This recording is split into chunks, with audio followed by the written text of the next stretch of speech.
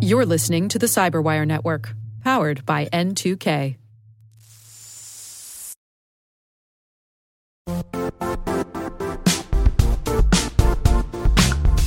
The IT world used to be simpler. You only had to secure and manage environments that you controlled. Then came new technologies and new ways to work. Now, employees, apps, and networks are everywhere. This means poor visibility, security gaps, and added risk. That's why Cloudflare created the first-ever connectivity cloud.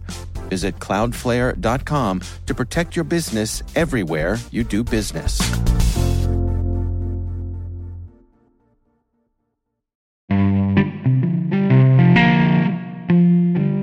Hello, my name is Brandon Karpf. I am a lieutenant in the US Navy and currently the Skillbridge Fellow at the CyberWire.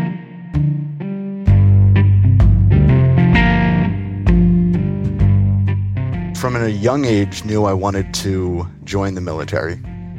I remember my first thought of joining the military on 9/11. Being from New Jersey, the events of that day hit my community pretty hard. I had a classmate whose father was killed in one of the towers, and I remember turning to my dad that night and saying, we have to do something, and what I'm going to do is I'm going to join the military.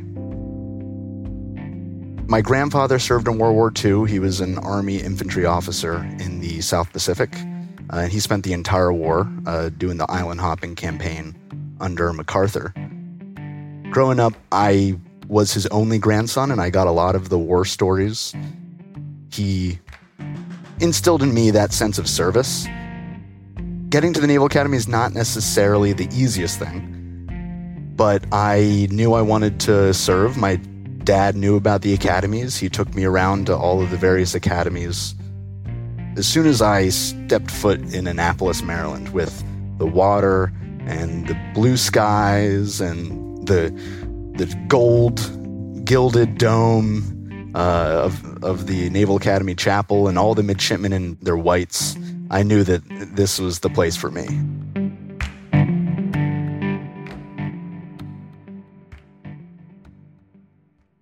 I played sports, was on the crew team throughout high school. So even before I started my senior year, in fact, a week before I started my senior year of high school, I had my appointment to the Naval Academy because I'd been recruited to the heavyweight rowing team. I just didn't really know what I wanted to do in the military. Originally, I thought I wanted to be in explosive ordnance disposal, one of the special warfare communities. After some serious injuries that I had at the academy, that wasn't in the cards. And one of my advisors was a naval cryptologist. And I remember him bringing me in, and I was lamenting the fact that I had just gotten ankle surgery after fracturing my ankle and wasn't going to be able to go do explosive ordnance disposal. And he kind of laughs at me, and he looks and says, it's funny that you think you have a choice, or that you ever did have a choice. You were always going to go be a cryptologist. And I look at him having no idea what cryptology is. And I say, what's that? And he had just come off a tour at NSA, and he said, I can't really tell you, but it is very cool. As a 21-year-old, all you want to hear is, you're going to go do something really cool. So I was sold.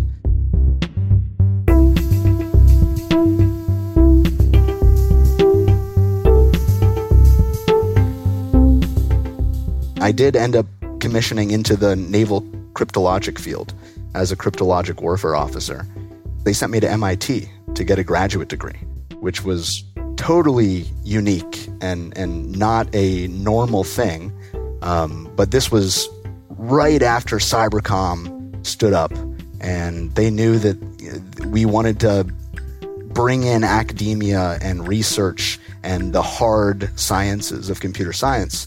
And so they sent me up to MIT basically to be a civilian for 2 years and just go to school and learn from the best. MIT is as unique an institution as the Naval Academy is, except entirely on the other side of the spectrum. So the Naval Academy is strict and rigid and structured.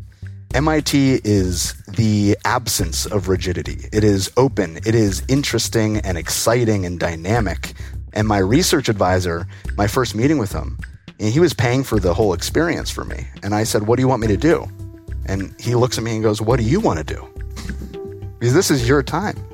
Take it and enjoy it.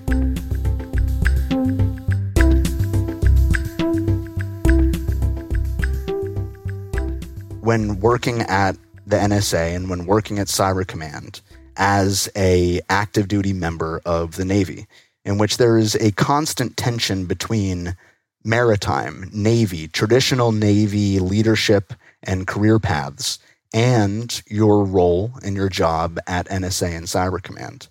When I was working that mission at NSA, it was fulfilling.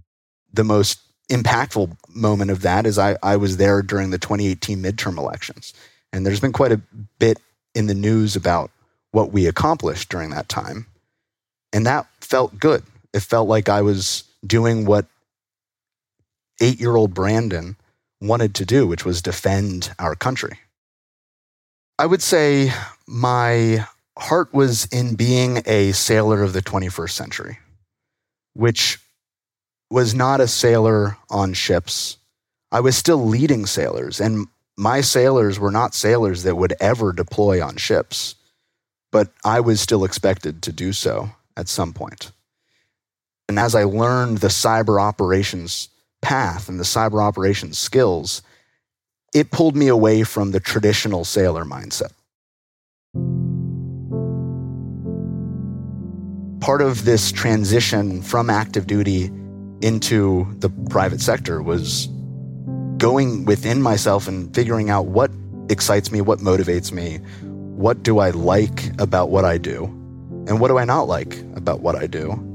For me, that was working in a small team at Cyber Command and working in a small team at NSA. Those experiences that I had at NSA and Cyber Command helped me realize that that's the environment I feel most comfortable in. And it's hard and it's stressful and it's not easy, but it's also the most fulfilling because you get to grow and you get to learn and you get to be someone who is constantly expanding what they think is possible of themselves. And to me, the startup culture, at least in successful startups like the CyberWire, that is the culture. Everything from 8 to 18 was to get me to the military. And then I did it and I got there. And I was almost like a dog that caught their tail.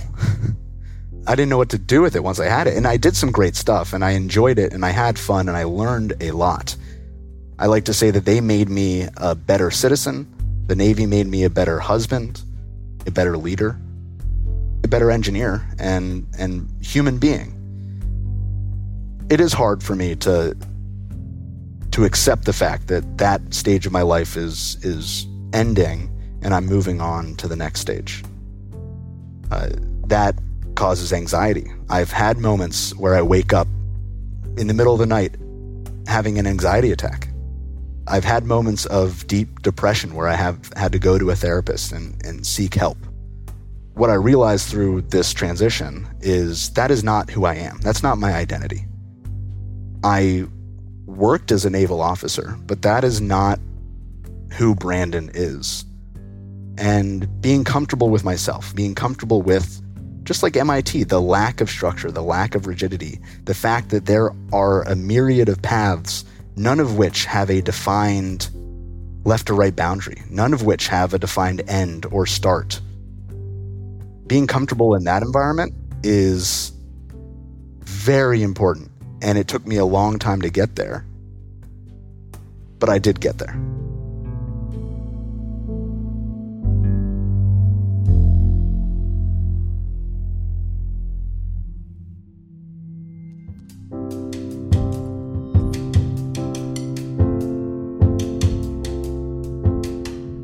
A big part of this next stage of life is I want to enjoy my time with my wife, do fun things together.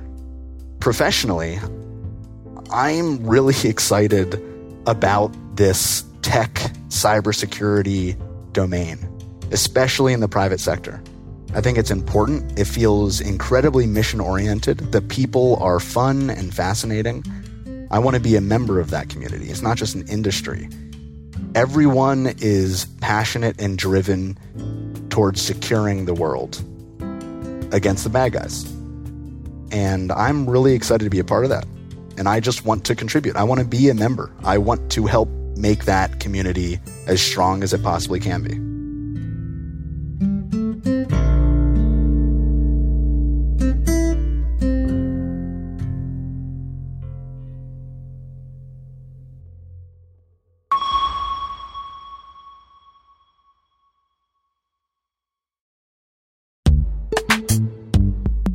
And now a word from our sponsor, Netskope. Netskope is a worldwide leader in SASE and Zero Trust. Its unified platform, Netskope One, provides optimized access and Zero Trust security for people, devices, and data anywhere they go, helping customers reduce risk, accelerate performance, and get unrivaled visibility into any cloud, web, and private application activity. To learn more about how Netskope helps customers be ready for anything on their SASE journey, visit netskope.com.